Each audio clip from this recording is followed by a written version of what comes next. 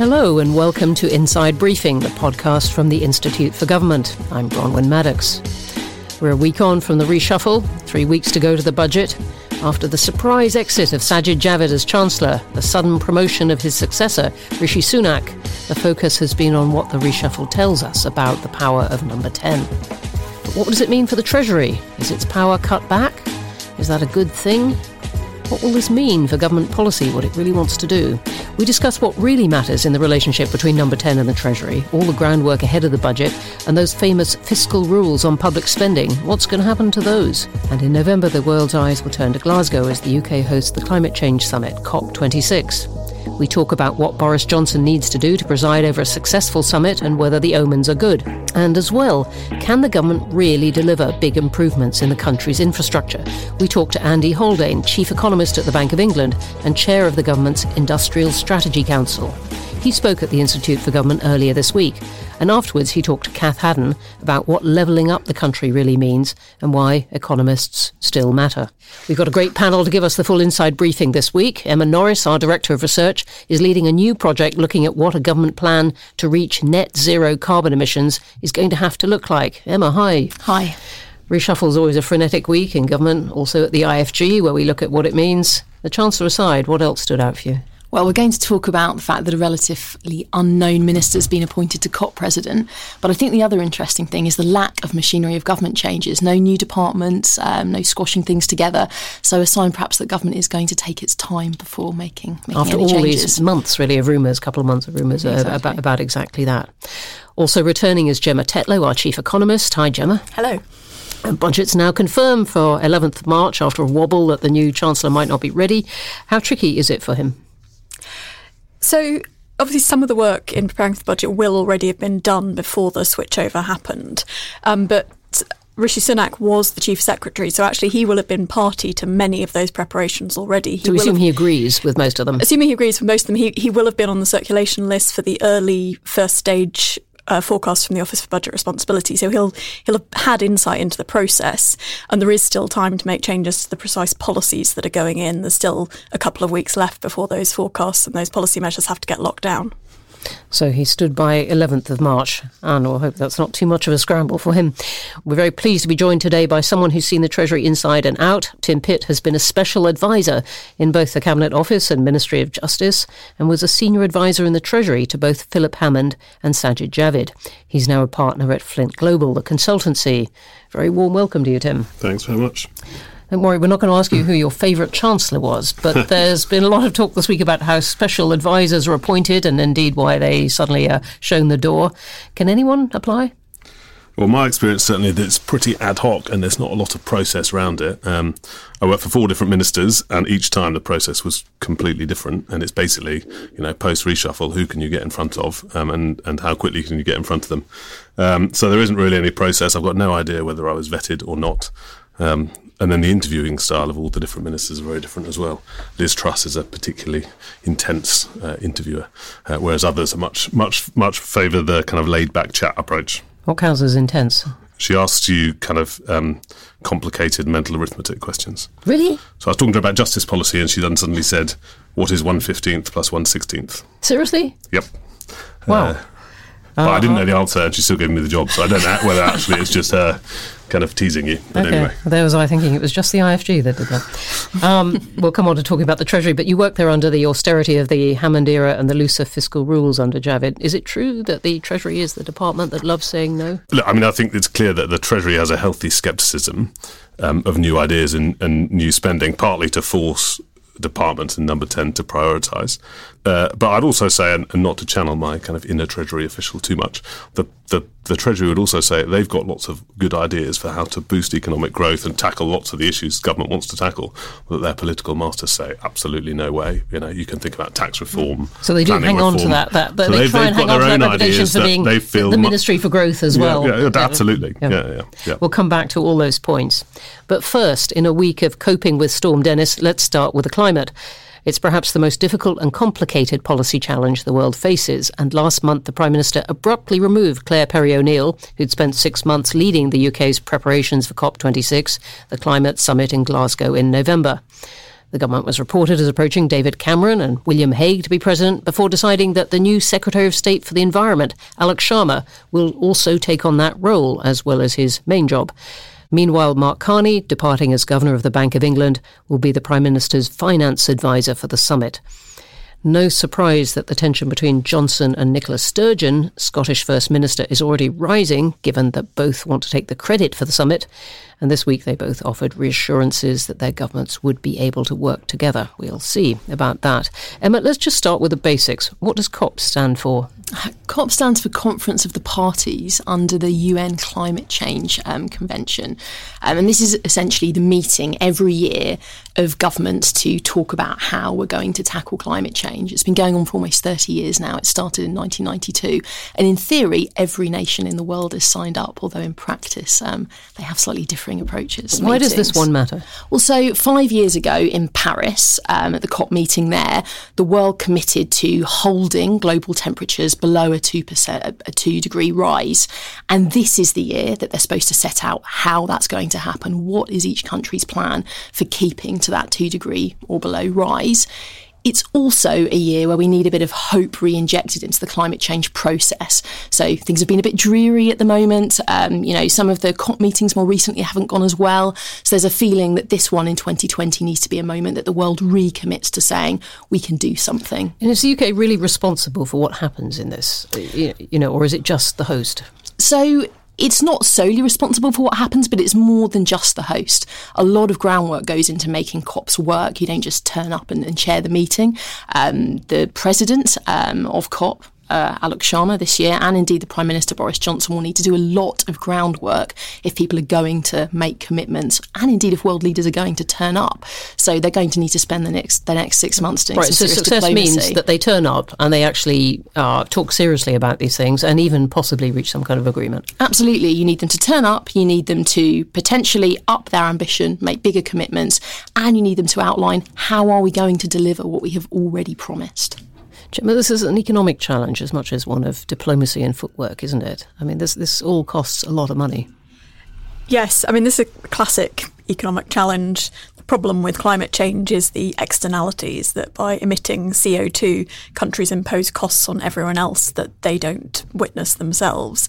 And the problem is that all of the countries around the world, in principle, we'd all be better off if everyone could commit to not emitting as much CO2 and therefore restraining the rise in global temperatures so that the climate is just more conducive to all of us living a better, more productive life. The trouble is that each country individually faces the incentive to allow its businesses to emit a bit more CO2 because that's cheaper for the businesses to run themselves that way, but obviously they're imposing a cost on everyone else. So the challenge is for countries to be willing to tell their businesses and the people who live in their countries, actually, you're going to have to pay a bit more to be more energy efficient. And poorer countries have been saying, look, to the richer world, look, you caused this problem, you go fix it and don't look to us for the compromises and sacrifices, haven't they?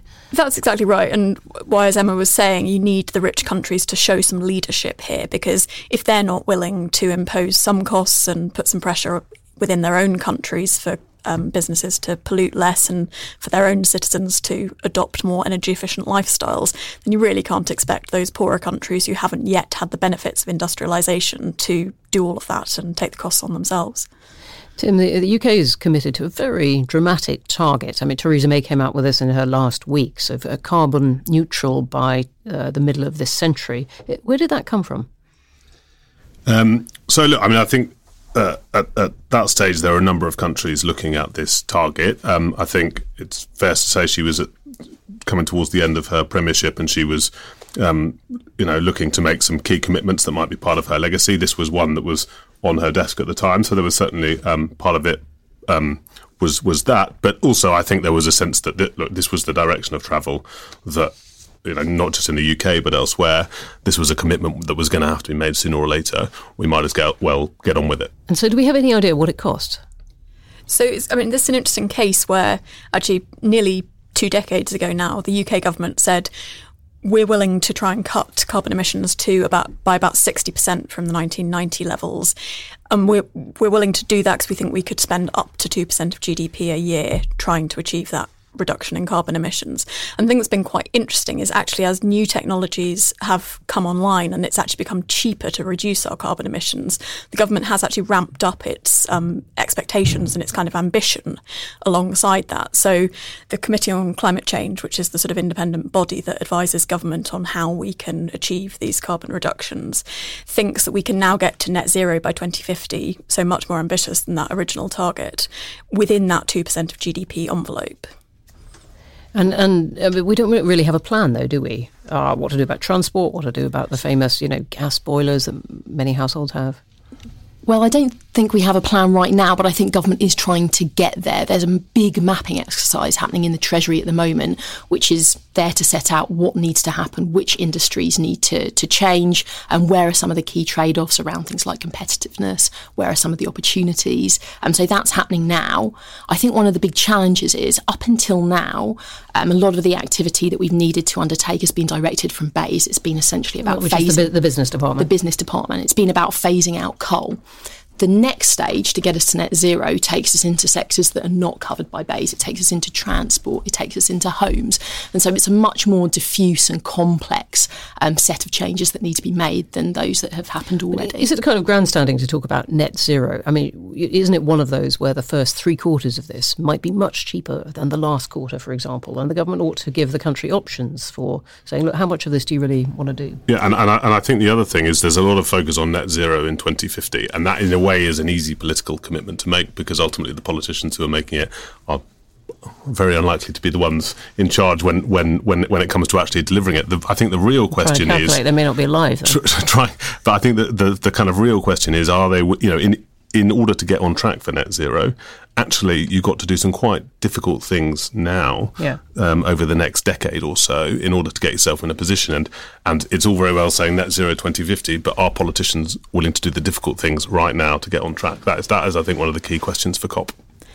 I think it's also kind of interesting to ask the question to the British public.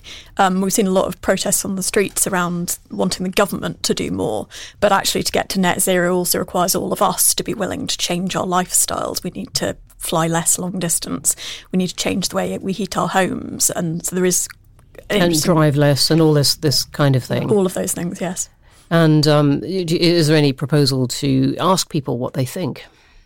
Or is this going to be a surprise plan? So at the moment, there is a climate change assembly happening every weekend until the end of March. It's being run out of the House of Commons by some of the select committees, and it's asking exactly that. What are the tolerances of the public to actually change their behaviour? This is MPs asking each other? This is MPs asking the public. Right. So this is a big exercise they've done to take a kind of cross-section of society, to bring them together and say, what are you willing to change? What are your tolerances for change in pursuit of net zero and combating climate change? And if someone wants to take part in that, how do they do that? So it's a sample's been taken at random from the public, so it's already done and dusted. The people. So your favourite lobby groups cannot just rock up and have their say. Unfortunately not. Yeah. And what about what the US does in all this? We've got obviously an American election year. I can't say that climate change is playing very high in that debate at the moment. All kinds of other things are. But President Trump is not the world's biggest fan of doing lots about this. Does it all really hang on what? I think that it partly hangs on what America does, but not entirely. At the moment, this week, Boris Johnson's been on the phone to the Chinese president, checking that he's going to be attending the climate change summit. I think what China does is really important as well. But certainly whether Trump shows up, whether he's willing to commit is also important. Of course, as you say, there is an American election just a week or so before COP. So who knows, maybe we'll have a different president-elect turning up and making a speech. It's not impossible. I think the other thing to say is, not just from a climate point of view, this is a big moment from a UK point of view. It's the world is coming to town for the first time post-Brexit. It's a real chance to show, post-leaving the European Union, the UK can still be a leader on the global stage. So that is the other kind of key consideration with it, I think. Or, as Nicola Sturgeon wants it, that Scotland can be a leader on the world stage. So, who's going to win that? That battle of PR. I think it remains to be seen at the moment, but it's an outing for global Britain. So I'd be surprised if Boris Johnson didn't try his best to be front and centre.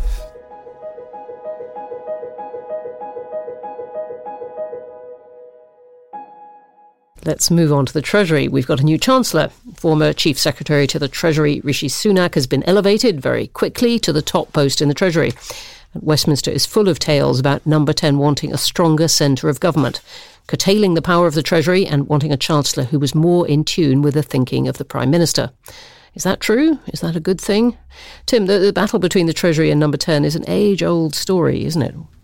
Yeah, and I think it comes down to two reasons, really. One is personality and one is institutional. So, Prime Ministers and Chancellors tend to be very driven, ambitious people with strong views on things. They are the two most powerful people in government. There is often a rivalry between the two of them, famously Tony Blair and Gordon Brown. So I think the personality and the kind of power dynamics at a political level are often a factor. But the other thing is, the two buildings are set up institutionally to, butt up against each other. The Prime Ministers, for often good policy and political reasons, want to spend lots of money. The Treasury and Chancellors see it as their core duty to keep the public finances on a sustainable path. That inevitably leads to tension. Now, I don't think that is necessarily a bad thing. I think it is important to have that challenge function between the two buildings to kind of drag the Treasury away from some of its small c conservative thinking, but at the same time there are lots of ideas that get put into the Treasury which are not very good ideas from a public policy point of view, sound politically popular, and it is right that the Treasury bat them back. So I think that tension is natural. Now, there is a difference between healthy tension and a complete breakdown in relations. So, you've got to get the balance right. I mean, Gemma, would you say that there's times when the Treasury has been too powerful? I think there are some criticisms that come up of the Treasury quite often, some of which have some validity behind them. So probably the two most prominent are, firstly, that the Treasury can be very secretive when it produces its budget. So particularly when you've had chancellors like Gordon Brown, who have very much their own power base separate do from not want 10. the Prime Minister to know what's going into the budget. Do not want anyone to know what's going on into the budget, so that you can stand up in Parliament in the budget speech and have that big moment in the limelight, pulling rabbits out of hats. And that does have costs, because it means that you can end up not coordinating with other relevant policies across government. It means you tend to focus on using tax to answer every question when you might better use other policies from other departments, because that is the thing that the Treasury has complete control over.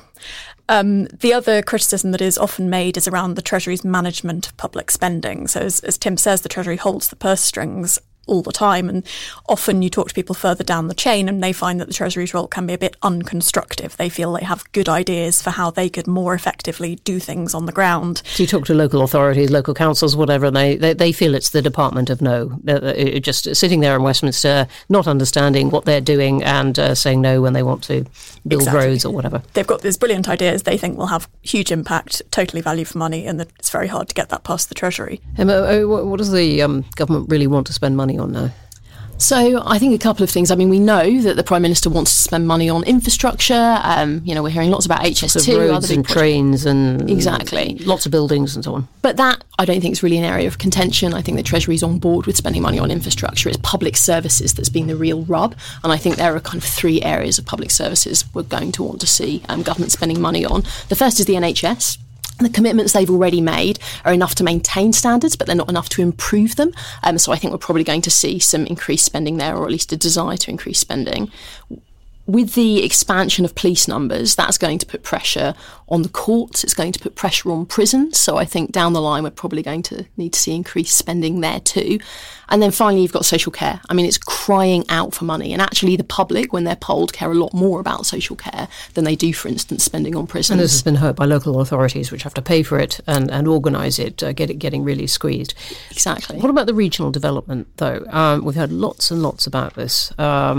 And do you think that that can go ahead within this budget? What about the so-called fiscal rules? The fiscal rules that were set out in the Conservative manifesto, which were shaped by Sajid Javid as Chancellor before the election, were a commitment that the government wouldn't borrow to pay for day-to-day spending. So tax revenues need to be enough to pay for the day-to-day costs of running public services and paying benefits. But the government said it was willing to borrow up to 3% of national income for investment. The government has quite a bit of scope for spending on capital and infrastructure, so things like new roads, new railways, new hospitals or schools. It is much more constrained going into this budget on the day-to-day running costs of public services and welfare benefits. Based on the last set of official forecasts and the money that was already allocated by Sajid Javid back in September to some extra spending on public services, actually unless they raise taxes overall, there won't be much scope for extra money for the sorts of public services that Emma was outlining.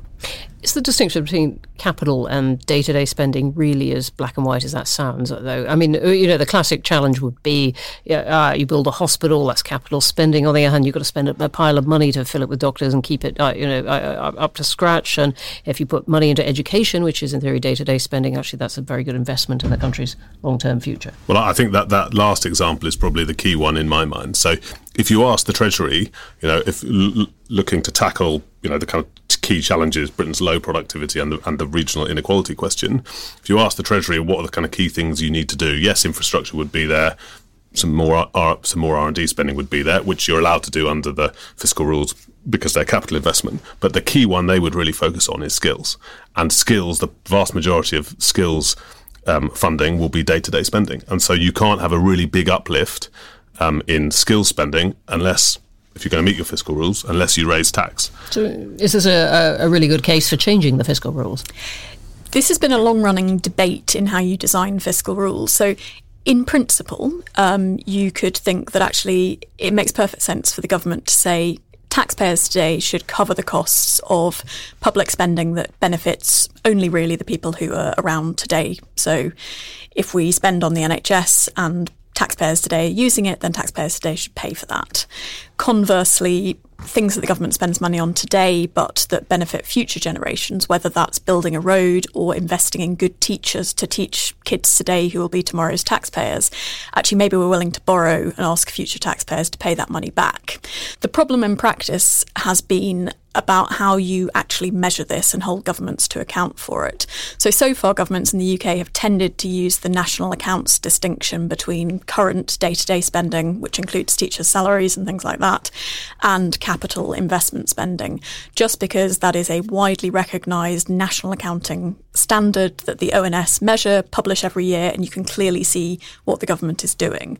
The concern is that if governments were able to pick and choose the things that, we can ask future taxpayers to pay for this, but not that, actually you start to worry that governments you'd have no rules really worth a name. Yeah. But they have changed, haven't they? And the views on this have changed. And governments have, if you look back over the years since the financial crisis, have come to realise that low interest rates might actually be here to stay for longer than they thought, and actually they can afford to be a bit more relaxed. Yeah, I think there's been a remarkable change in approach in the Conservative Party's view on the public finances. If you look at 2015, it was the political dividing line with Labour.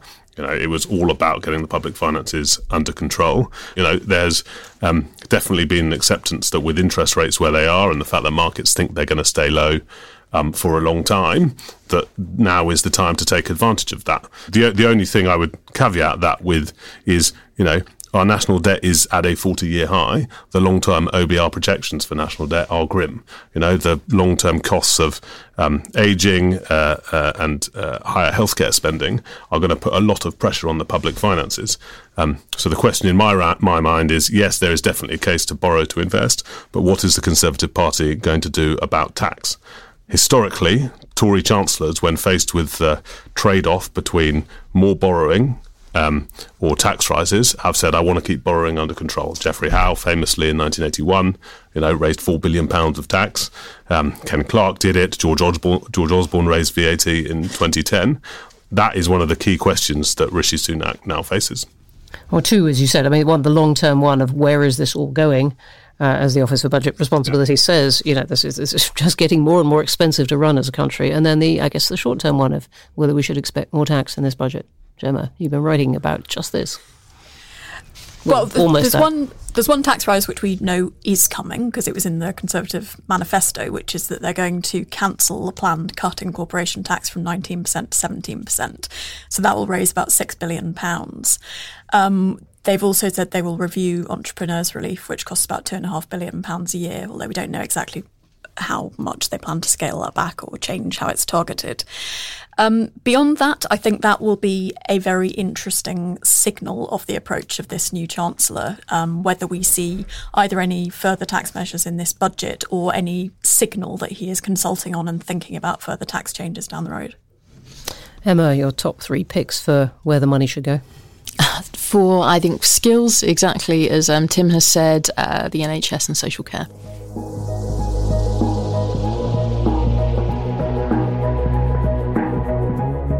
Now, from one financial pillar of the state to another, Andy Haldane is the chief economist at the Bank of England. He sits on the bank's Monetary Policy Committee and is the chair of the government's Industrial Strategy Council. The council recently delivered its first annual report, reviewing government progress on everything from productivity to artificial intelligence, social mobility to environmentally friendly technology. He talked to Kath Haddon about the government's plans and what it needs to do to achieve them, why governments need to think about more than just GDP, and why people should still care about economics. Can we start off just talking about what the day job is? You're chief economist at the Bank of England, but what does that mean? What does that mean for the average person? Yes, so by day, my job is to try and understand the economy by looking at the numbers, and indeed by talking to lots of businesses and people up and down the country. And secondly, as a result of that understanding, to set monetary policy, to set interest rates in a way that helps hit our target for the inflation rate of 2%, and to support activity and jobs across the economy. So that's the day job. And you're also chair of the Industrial Strategies, an independent advisory group looking at the government's approach to industrial strategy. Your new report, though, says that public awareness is quite low about industrial strategy. What should people really care about when it comes to this policy area? Yes, well, the word industrial strategy can sound a bit cold, a bit arid, a bit difficult to fathom. So I suppose my one line on why this matters and what this is about is that a successful industrial strategy means good work at a good wage for everyone. Can we talk a bit about innovation? It's the current government has what you've described as a challenging target for increasing R&D spend. Do you think the UK is well placed to refocus its economy in this way? I think one of the central and most important features of the industrial strategy is a commitment by government to hit a target for research and development spending as a fraction of GDP of 2.4% by 2027. And as context, the UK as of today probably sits at around 1.7% of GDP. So it's an ambitious target. I think it's good to have a target for something like R&D. We know that higher R&D by businesses and by governments tends over the medium term to translate into higher levels of productivity and pay in the economy. Innovation is the wellspring of productivity, and productivity is the wellspring of higher levels of pay. What I would say is that right now, UK PLC tends to do rather well on issues of innovation, but rather less well when it comes to spreading the fruits of that innovation. And we talked a bit about the impact that can have on GDP. Obviously, governments have chased GDP for many years. Do you think we put too much emphasis on it, though? Are there other measures that the government should be using to think about the success of its policies? Well, it's clear that, that GDP is important. It is still the best single measure we have of people's living standards and incomes. Equally importantly, we now know a lot about the other things that matter, beyond GDP.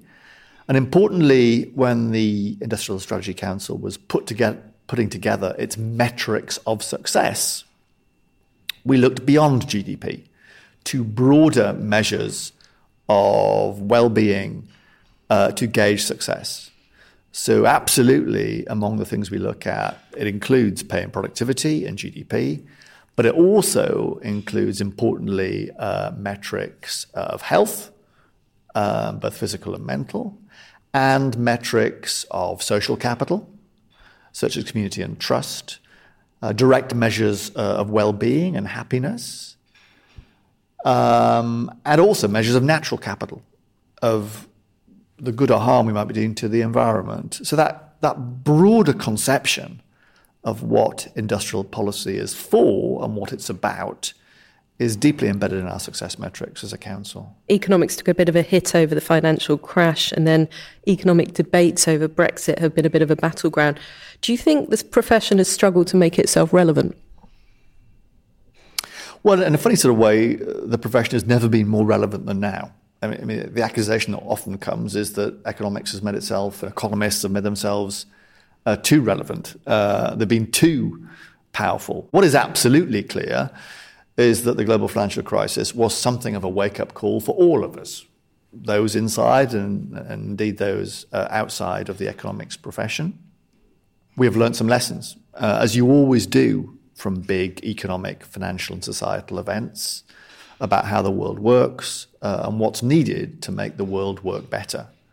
And certainly economists in the economics profession have not been immune from that learning. And encouragingly, I do see the economics profession changing up quite materially. The climate crisis would be another example of the way in which the profession has been broadening its horizons over the past few years and taking a rather wider lens view of how the world works. And importantly, that will mean drawing in the insights and fusing together the approaches of different disciplines than economics. Do you think that politicians still care as much about the economy as other issues like sovereignty and identity? Is it shifting? Well, ultimately, for politicians, what matters is the views of the people that vote for them.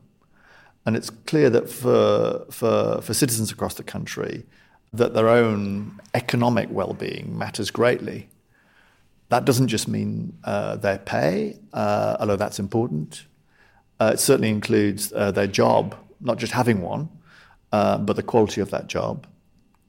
It includes their local transport system, and that being efficient and effective and cheap. It includes, very importantly, what you might call the social infrastructure in the place that they live. I mean, things like having a decent high street, having youth clubs and libraries and museums and community centres. We know that those things matter massively to people's wider sense of well-being. They are also all about the economy too. So yes, economics still matters. It's rarely mattered more. And our role as economists is to have that wider lens view of what really matters and to set about putting in place policies that can deliver those things. That was Andy Haldane speaking to Kath Haddon. Tim, you were in government when the Industrial Strategy Council was set up. Is it going to make a difference? Look, I think it's a very important institution, and it's got a high-quality expert panel. Andy Haldane is one of the kind of leading thinkers on industrial policy in the UK today. So I think and I think its report yesterday was very important. The kind of question is, does it have enough teeth and will it have enough profile? People talk about when the Office for Budget Responsibility was set up, and that is an external body that scrutinises the government's plans for public spending, but ultimately that has very clear moments when it has teeth, i.e. the budget, and you have to make your numbers add up. If you're in the Treasury, it matters. According if the to OBR says that the government's numbers don't add up. Exactly. Whereas the kind of the report from the council, is widely picked up in the press. But are there any other teeth and follow through that it has? That's the key question. Gemma, what do you reckon, judging by its first report? So I think its first report was interesting because, in a sense, it couldn't be that hard-hitting because, as they rightly say, it's rather early to provide a quantitative judgment. They're very new. They're very new. The government's industrial strategy is very new. On the other hand, I think they're actually reasonably hard-hitting in some of what else they said. They pointed out the need for an industrial strategy to have longevity, to be done at sufficient scale and to be coordinated across government. And particularly on scale and coordination, they had some quite hard messages about the fact that they totted up 143 different policies, and most of them, they said, had so little money behind them that they just can't be done at the scale required to have any impact. And they talked about the problems of a lack of coordination across government and were suggesting that that needs much more ambition to join this up. Well, we'll come back to that. One of our many roles is watching the watchdogs.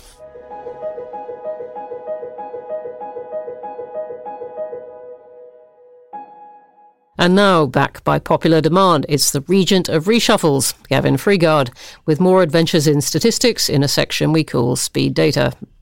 Gavin, you were locked in a small cupboard last week with only a laptop, Excel and some colouring pens, but you live blogged all the way through the reshuffle, tweeted out some spectacular charts. Glad to see you've been let out now. What was your favourite chart? There were lots. In fact, one of my, I suppose it's more a favourite fact than a favourite chart. And it's going to become a favourite quiz because I know how much we love quizzes here on Inside Briefing. One of the interesting reshuffle... Dead silence in response to that. As there always is, but I persist. One of the unusual things about this reshuffle was the number of former secretaries of state who returned to government, but in more junior ministerial positions. So the question is, how many and who are they? So Penny Mordaunt was one. Very good. John Whittingdale. Very good. That's two. You're going to have to tell us. Shall I put you out of your misery, and indeed everybody's misery? So it's also James Brokenshire, who returns to the Home Office, and Steve Barclay, who sort of leaves DEXU, which the Department for Exiting the European Union, which was abolished in January, and he was previously a junior minister in the Treasury as well. So that's not something we've seen very much of. John Whittingdale, I think, is particularly unique in that he returns to the department that he used to lead as Secretary of State, now as a junior minister, and I think was the first person to chair a select committee that then became Secretary of State of the department they'd scrutinised. A measure of people's keenness to be still in the game, I guess, but also in John Whittingdale's case could be very important as far as the discussion about the BBC goes and so on. Exactly, and in our Ministers Reflect with him a few years ago, he was saying how useful it was as Select Committee Chair to have interrogated all of those different areas of the department's policy brief and then have that sort of view over the whole department. Well, it's something we certainly support at the Institute, people knowing a lot about their department and in fact coming back to work on it again. Exactly. Gavin, many, many thanks.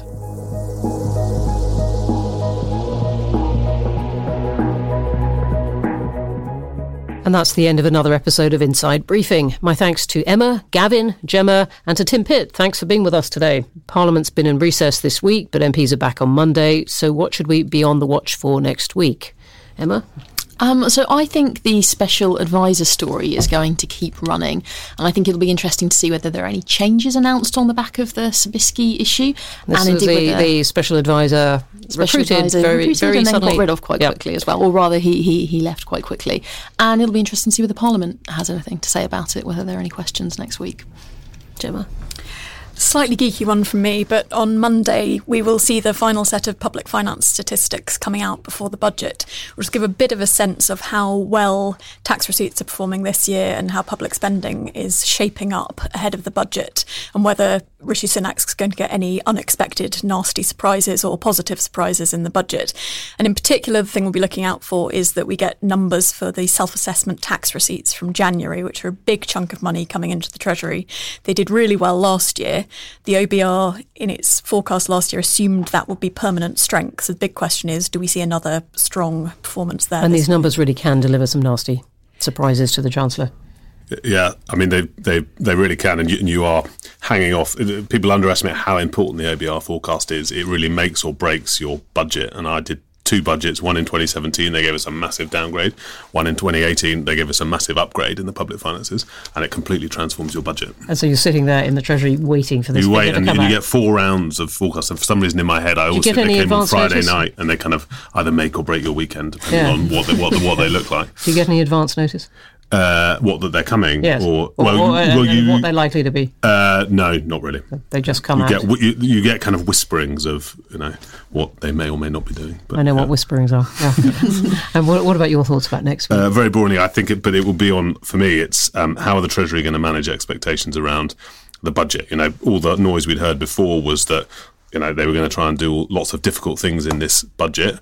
With a new Chancellor, coming in 4 weeks out, I think there's a pretty strong case to take a safety-first approach, kick all the difficult decisions into the autumn.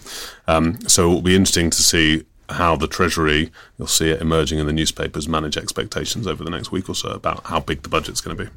And there's been so much talk since the election about just all the things that the government might do that expectations are running really pretty high. So an important point there. Thanks, everyone. We'll be back next week with more insights into the cogs and wires and wheels of the government machine.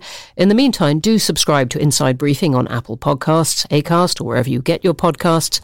And you can stream us on Spotify too. And if you could leave us a review on Apple Podcasts, we'd be hugely grateful. Keep an eye on our website, instituteforgovernment.org.uk, for everything we're up to, and tune in next Friday when Inside Briefing returns. See you then.